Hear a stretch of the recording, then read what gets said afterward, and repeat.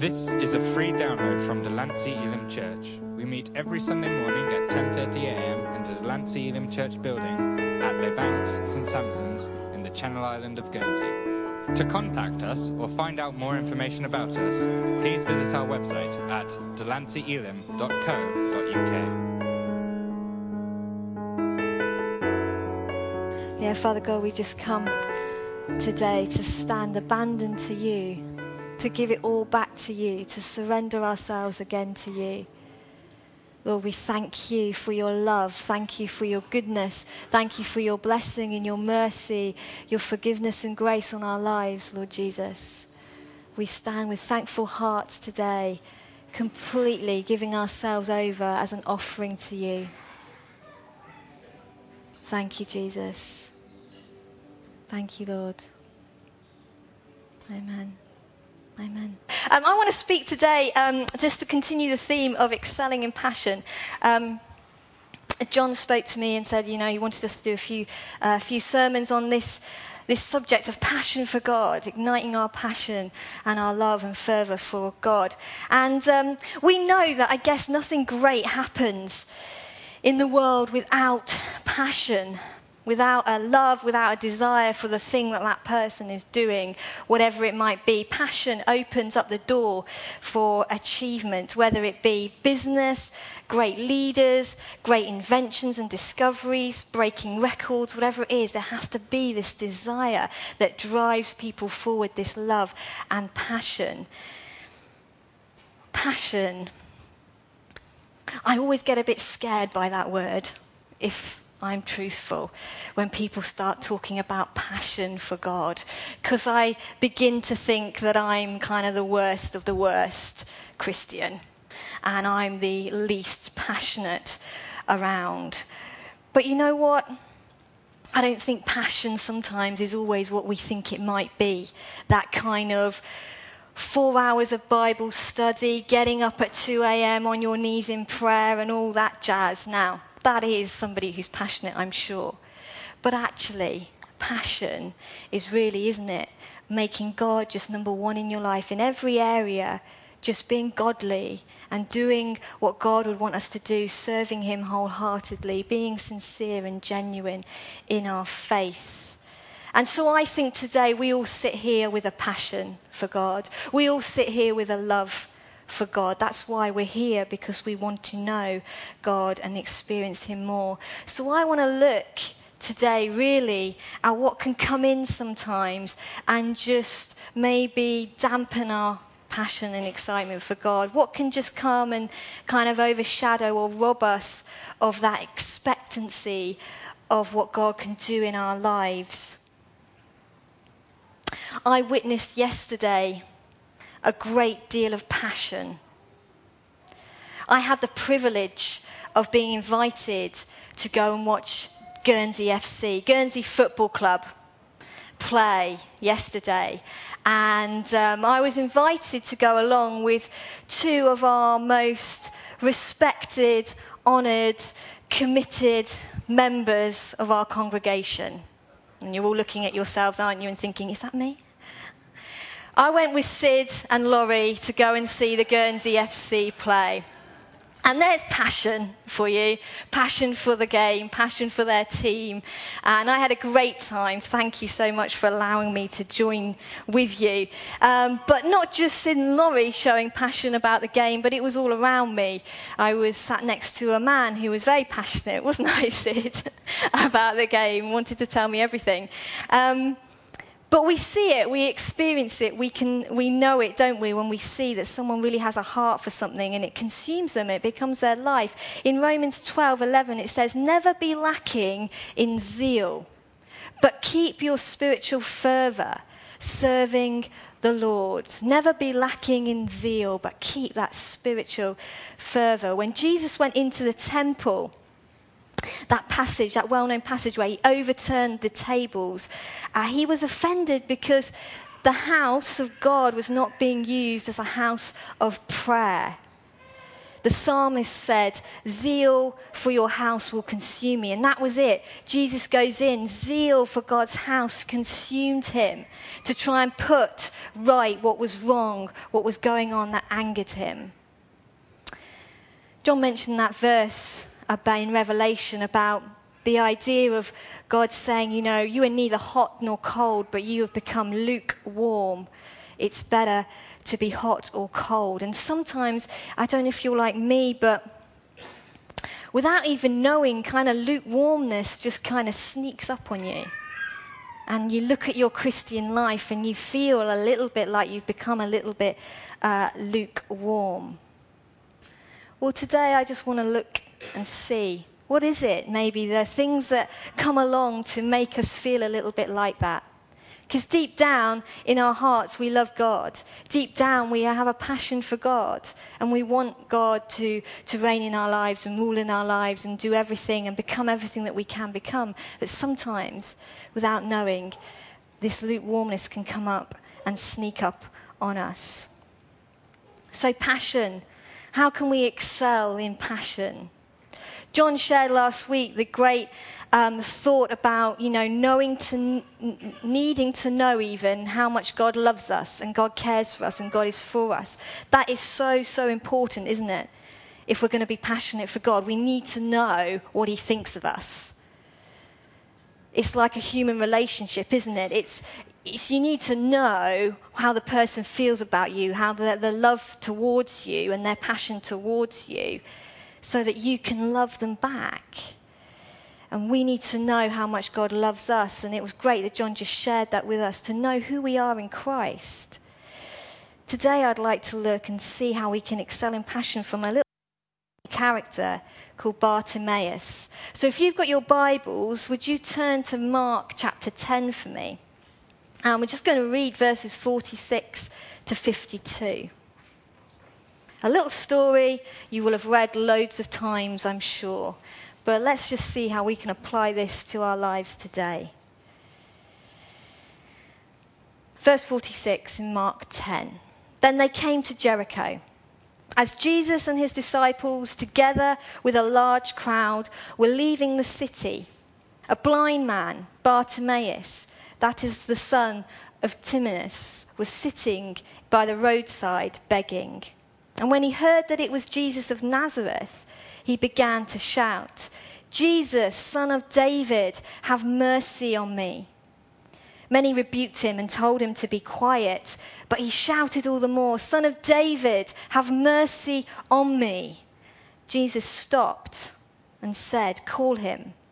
So they called to the blind man, "Cheer up, on your feet, he's calling you."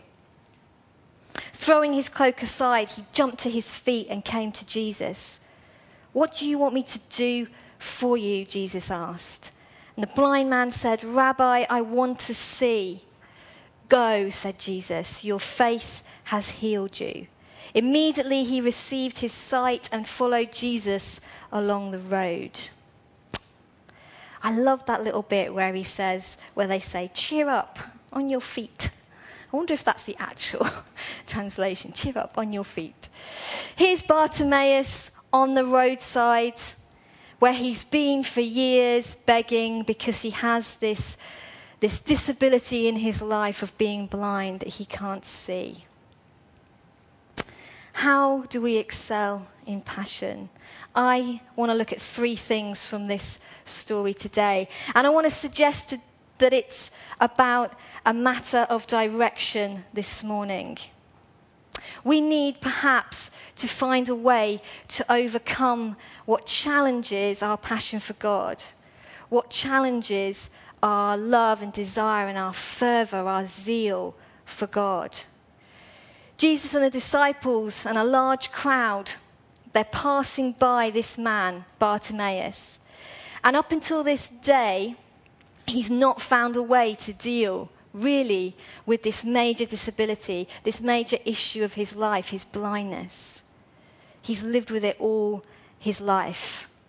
And for some of us, we'll have things in our life that perhaps we need to overcome. Something that is in our life that sticks with us, that we can't shift or can't get rid of. Perhaps for us it's become a little bit of a stigma or a little bit of a distinguishing mark in our life that we might even feel to the point it's a bit of a social disgrace, even though others don't even think it. Even though everyone around is not saying it, we've just kind of thought it and felt it. We're carrying something, some sort of issue, some sort of disability, not physically, but some sort of difficulty in our life that we are living with. And we're sitting with it like Bartimaeus with his blindness.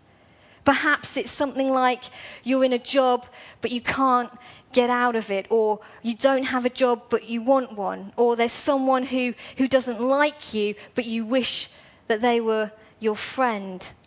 Maybe it's some sort of physical handicap. Maybe you're a sick person and you worship a God who heals, and that's really hard to live with that. Maybe it's something about your sexuality that you're worried about. And you question, am I normal in that? Maybe you want to be married, but you're not. And it's all these different things that we carry around with us, sometimes that we live with, and they become like a difficulty, a bit of a stigma that we carry in our life. And if we're not careful, we focus on that thing. We live our life looking at that thing, so that thing becomes everything. It consumes us. Rather than looking and focusing on the God who is passionate for us, the God who wants us to become everything that we can become, the God who wants to bless us and bring favor on us, the God who is passing by.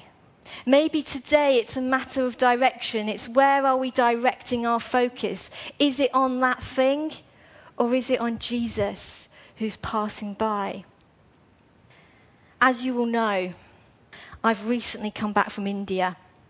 And I haven't shared much about my trip in India, but it was great.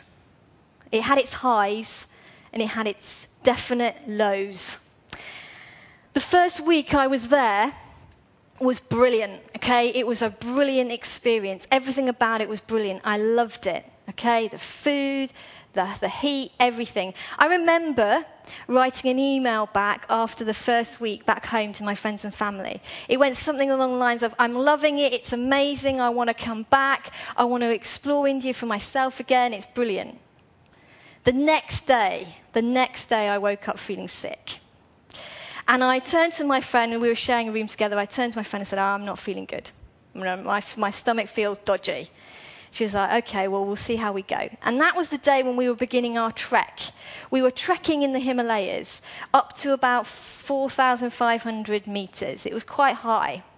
And we had to do range from about 5 hours a day trekking to 9 hours a day. So we were doing this for 4 or 5 days. And I started off feeling ill. And we carried on through the first day, got to where we were camping. I won't say it's a camp because it wasn't. It was just putting up tents in a random place. And we got there and I didn't feel good. So the second day I had to be put on a mule. Okay, now I don't know what was worse, whether it was walking, being ill, or having to sit on a mule. But I tell you what, I prayed really hard that day as I was on this mule. And they took me up the trek face, and I was there on this mule with one Indian guy who couldn't speak English. I didn't know what was happening to me. I felt ill.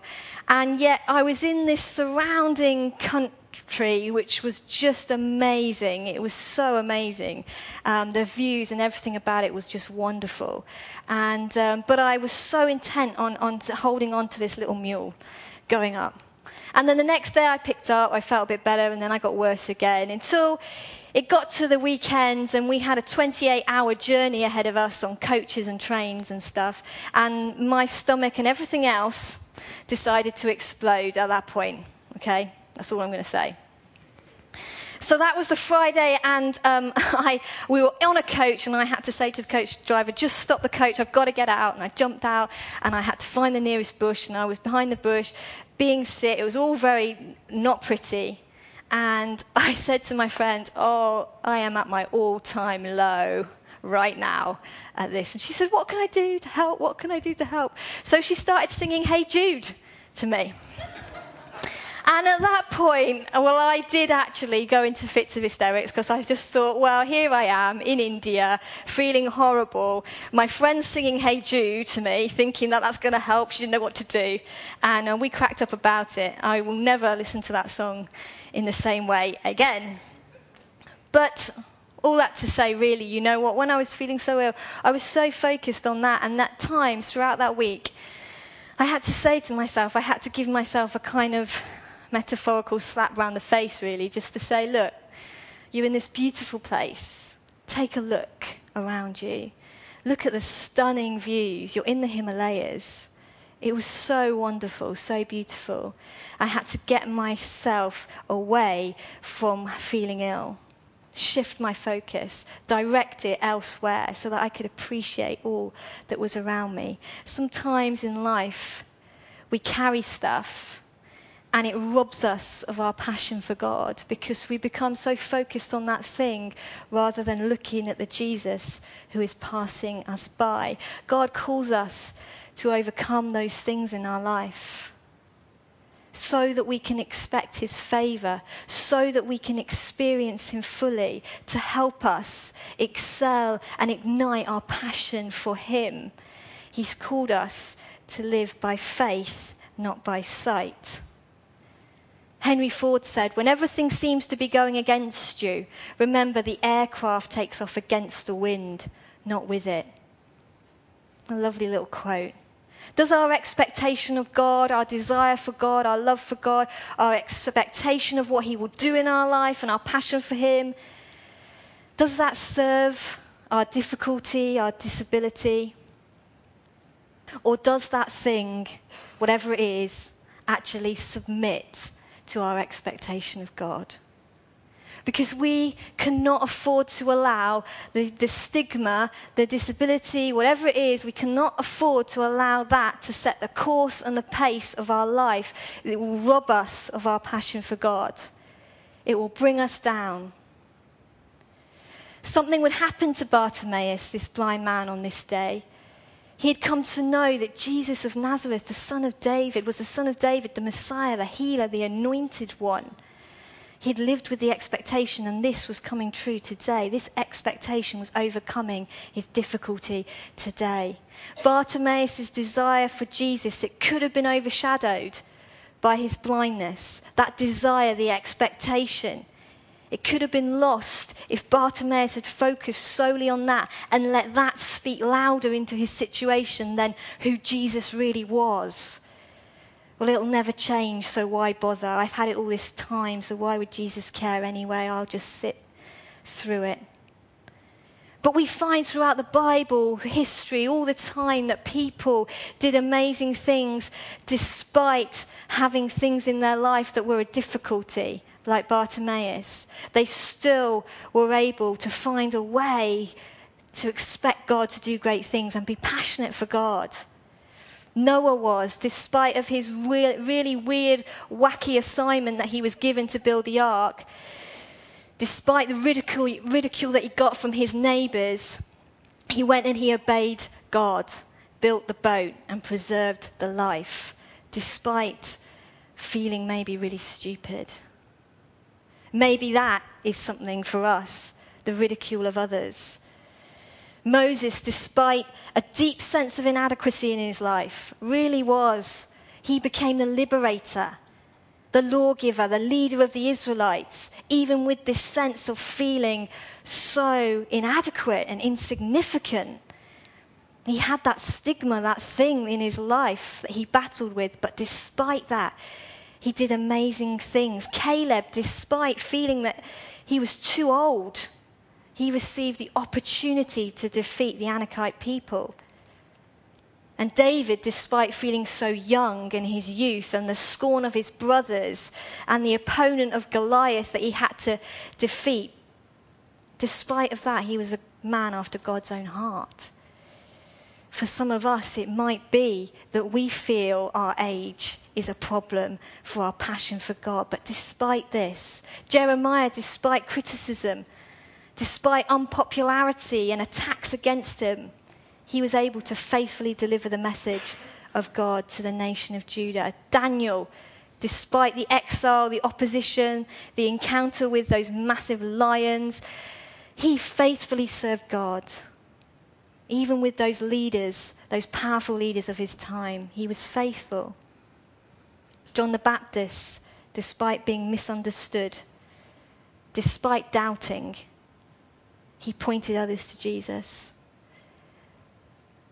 Mary, the mother of Jesus, despite being a teenager, she was amazing, obedient to God, and Jesus was born. She was chosen for that unique, special role. Jesus of Nazareth, not Jesus of Bethlehem, not Jesus of Jerusalem, but of Nazareth. When Nathanael said, "Can anything good come out of Nazareth?" But it was to Nazareth, it was to a remote village, tiny town where the angel Gabriel came to Mary. To Nazareth, a town of insignificance. Despite all of that, she was obedient, and the Son of God was born. Peter, despite his history of failure, he became the most visible leader of the church.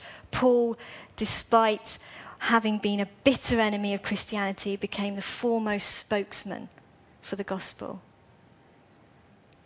These amazing people lived with something in their life, had something of maybe they felt might have been a disgrace, a difficulty, a disability. But they still had a passion for God. Bartimaeus throws off his cloak to one side, jumps to his feet and goes to Jesus. He wasn't going to let that stop him. He changed his direction. What about us? What about you? Despite what in your life, despite what stigma, despite what disability, despite your feeling, despite what failure, despite coming from Nazareth, feeling totally insignificant maybe to the rest of the world, will we still become everything that we can become in Christ Jesus? Living with a life of expectancy of what God can do, causing us to overcome that difficulty. How are we going to excel in passion for Christ? Today, for some of us, it may be a matter of direction, a matter of shifting our focus, directing it to Jesus rather than the pain or the disability, not letting Jesus pass us by, but letting expectation rise. Maybe it's not a matter of direction, maybe it's a matter of determination. I've got 3 Ds.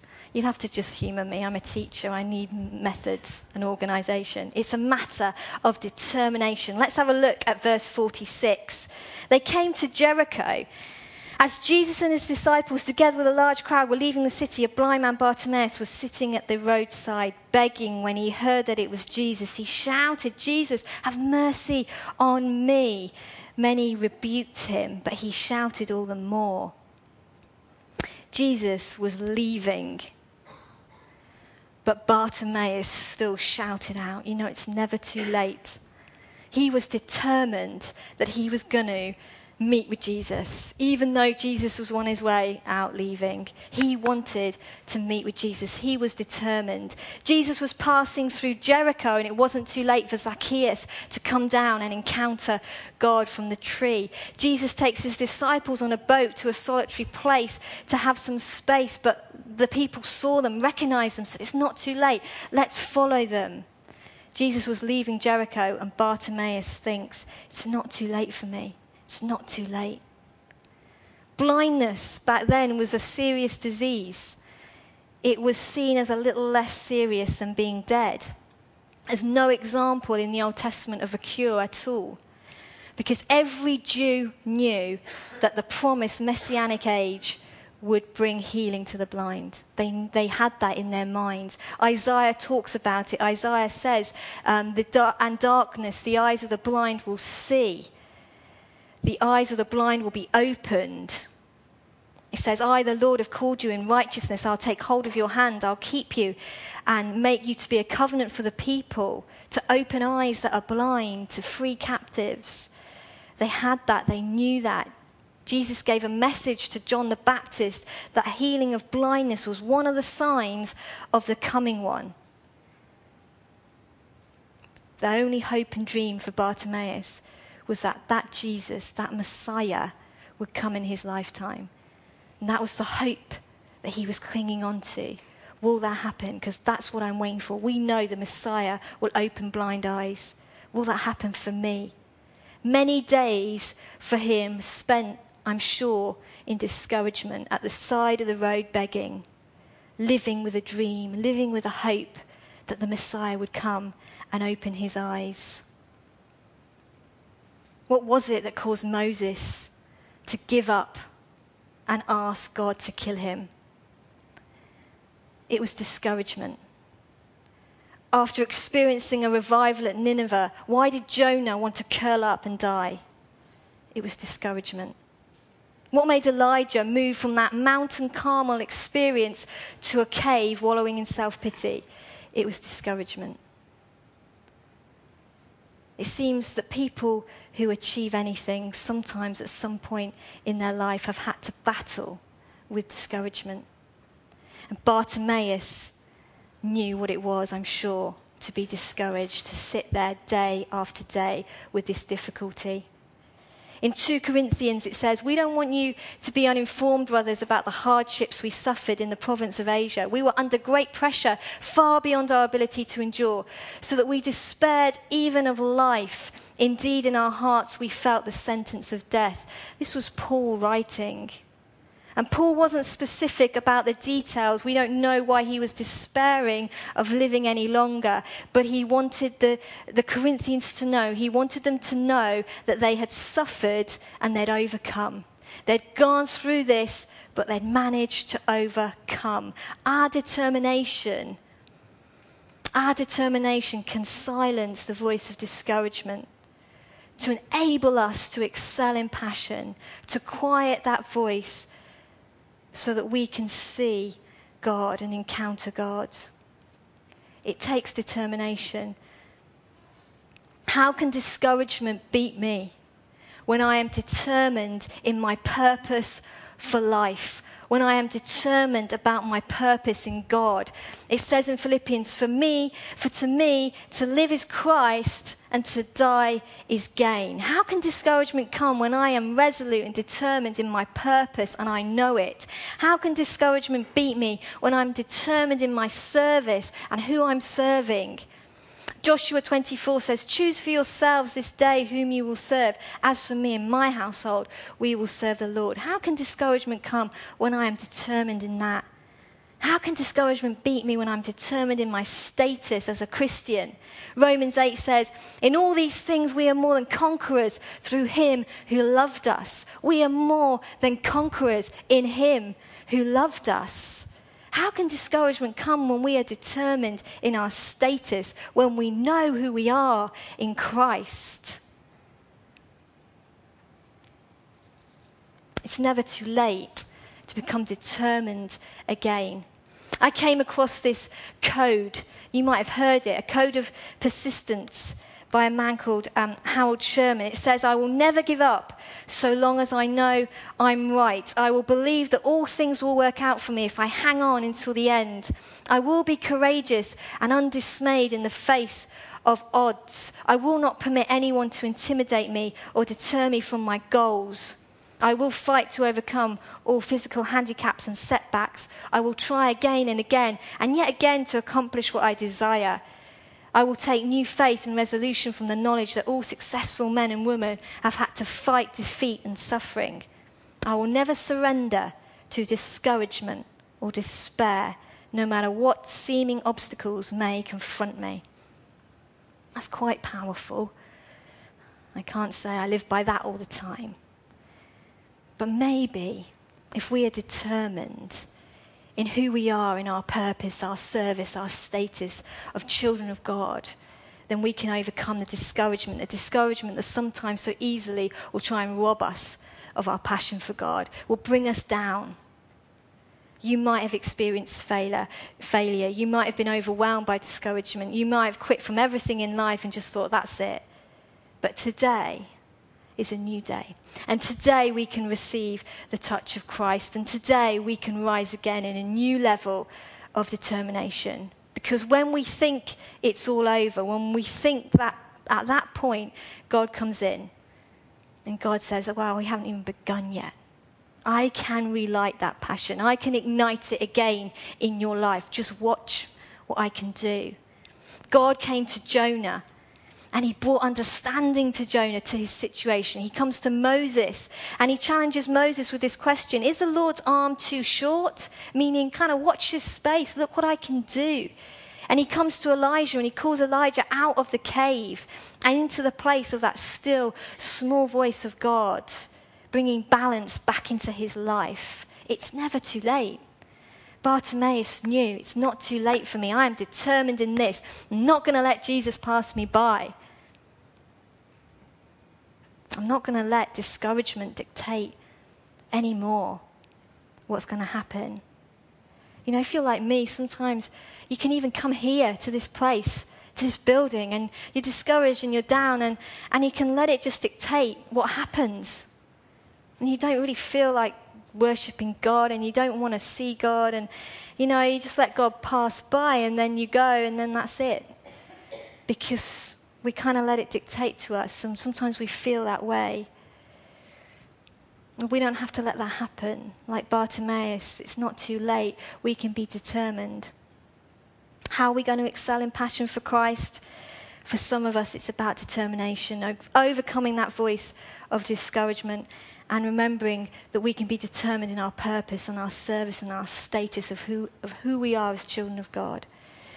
And finally, I think it's also a matter of decision. Just let me read this to you.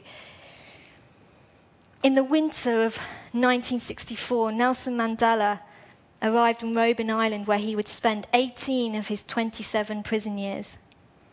Confined to a small cell, the floor his bed, a bucket for a toilet, he was forced to do hard labour in a quarry. He was allowed one visitor a year for 30 minutes. He would write and receive one letter every 6 months.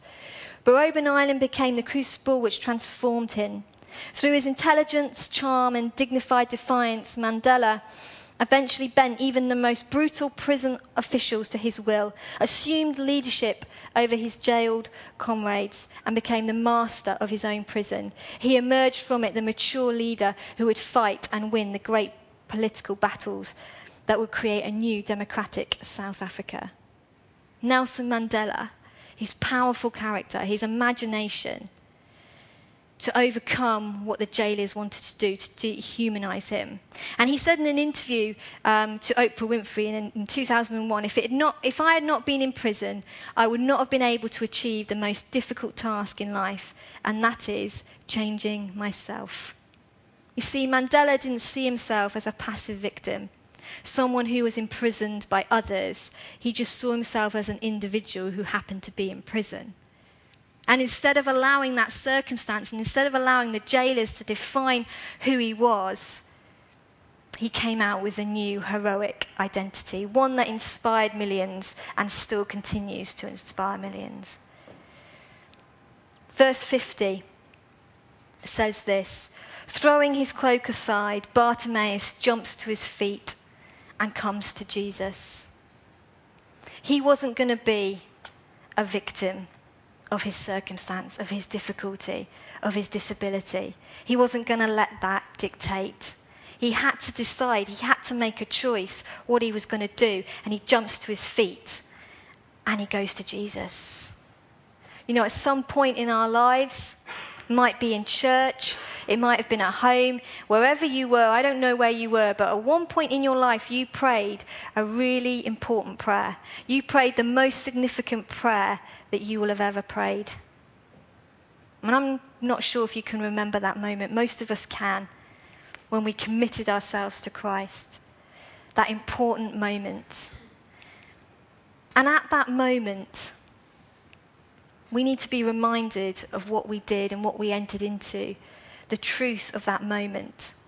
That moment we became saved, completely and utterly, 100% saved. Saved from sin, saved from death, saved from hell, saved from fear, saved from anxiety, saved from our shame, from our guilt, saved from anger, from jealousy, from selfishness, envy, whatever it was. We were completely and utterly saved when we gave our lives to Christ. It says, while we were still sinners, Christ died for us. Jesus gave us back an identity that had been lost. We moved from being a sinner to being a saint, a child born of God. We became born again. Being born is something that someone, it happens to someone that they're not there before and then they are. They're born. We see them. And we were born to be something new. We were born again as someone, not just getting something, but someone different, a saint. Because it's who we are that's more important than what we do. It says, how great is the love which the Father has lavished on us, that we should be called children of God. That's what we are, it says in 1 John. We are God's workmanship, created in Christ Jesus. Why do we as Christians still struggle so much with our identity, with aspects of our identity? What sets us free? Is it the power or truth? Some say it's the power. God, I've got this, I'm going through this is happening. It's very me-focused, kind of that victim mentality. And it's, God, will you take this from me? Will you take this from me? When actually it's not the power that sets us free, it's the truth that sets us free. The truth that when we committed our lives to Christ, we were saved, we were someone different, we were made a saint. The truth will set us free. We need to encounter the truth rather than just the power, and not become a victim, have that victim mentality of our circumstances, because that will rob us of our passion for Christ. That will rob us of our love for him. There's a hymn, it says this, there's a land that is fairer than day, and by faith we can see it afar, for the Father waits over the way to prepare us a dwelling place there. In the sweet by and by we shall meet on the beautiful shore. In the sweet by and by we shall meet on the beautiful shore. That's a hymn. It comes out of a slavery mindset that one day we'll be free. But the idea that we can only experience God's promises and blessings in heaven that day is not biblical. We can experience them now. We can experience God's blessings and favor now. We're in the promised land now. It's not someday the promised land will be here. It's now. When we stepped through the blood of Jesus on that cross, when we entered the promised land. We're in it. And you may well say, well, it doesn't really feel like the promised land. I have this situation in my life. It doesn't really feel like the promised land. I don't really feel favor and blessing. Well, let's have a look at what the promised land looks like in the Bible. It looked like this: giants in the land, enemies in the land, Canaanites, Amorites, Hittites, lots of other rights going on there. The promised land wasn't easy then. And they don't want you to know that that is your land. They didn't want them to know that that was their land. They didn't want them to settle there. They didn't want them to take control of it. And sometimes we might think it's someday, but it's now. We're in the promised land now. God wants to bless us. And how we need an expectancy now, today, of God. The kingdom of heaven has been forcefully advancing, and forceful men lay hold of it. And sometimes we can find as Christians, we don't want to do anything to bring about God's blessing in our life.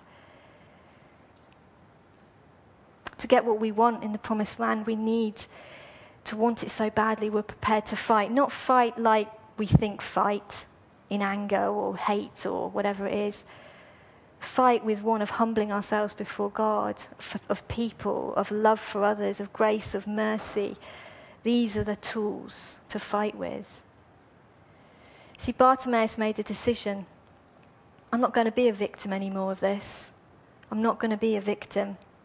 My desire for Christ, I'm going to throw away my cloak. I'm going for Jesus. And desire for Christ will take in us a decision to be made, a choice where we'll say, I'm not going to let this dictate, control, be everything to me anymore. I'm going to reach out and I'm going to look for the blessings of Christ, the favour of Jesus. The truth will set you free. Today, I don't know what we're going through or what's happening in our lives, but I guess that we all love God and we're all passionate for God, but things come along where we just find ourselves sometimes at some points a little bit lukewarm. Today, maybe we need to change our direction and change our focus and look to Jesus and be expectant. Maybe we need to change our determination and realize that we can be determined in our purpose, our service, and our status, and it will silence our discouragement. Maybe today it's about deciding that we won't be a victim, making a decision, knowing that the truth will set us free. We are completely saved. That is our identity in Christ. Let's just take a think of our own lives and what's happening in our lives at the moment, and our passion for God and where we are, and our zeal, our fervour for God. Perhaps today we need to look at the story of Bartimaeus and think, do I need to do some of those things in my life? I don't want discouragement. I don't want my stigma or that issue or that difficulty. I don't want that to dictate to me any longer how I live my life.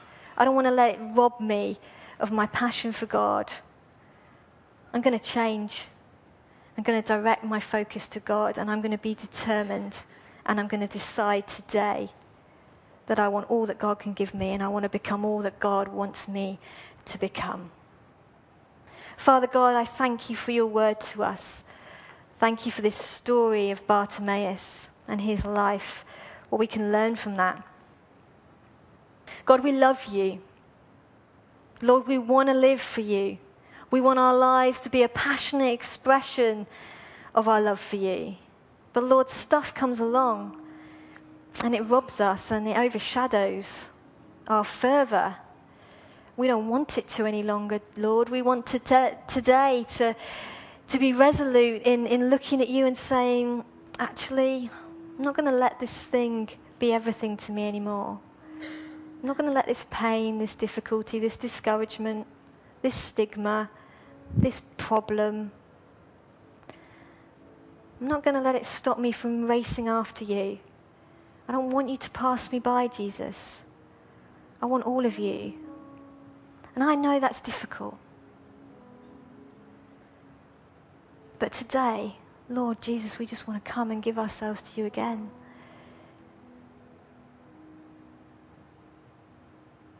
Lord, it's all about you. It always has been. It always will be. We want to live for you. Lord, help us not to be consumed by the things we think bother everybody else, by the things that get us down. God, would you come to us? Will you bless us?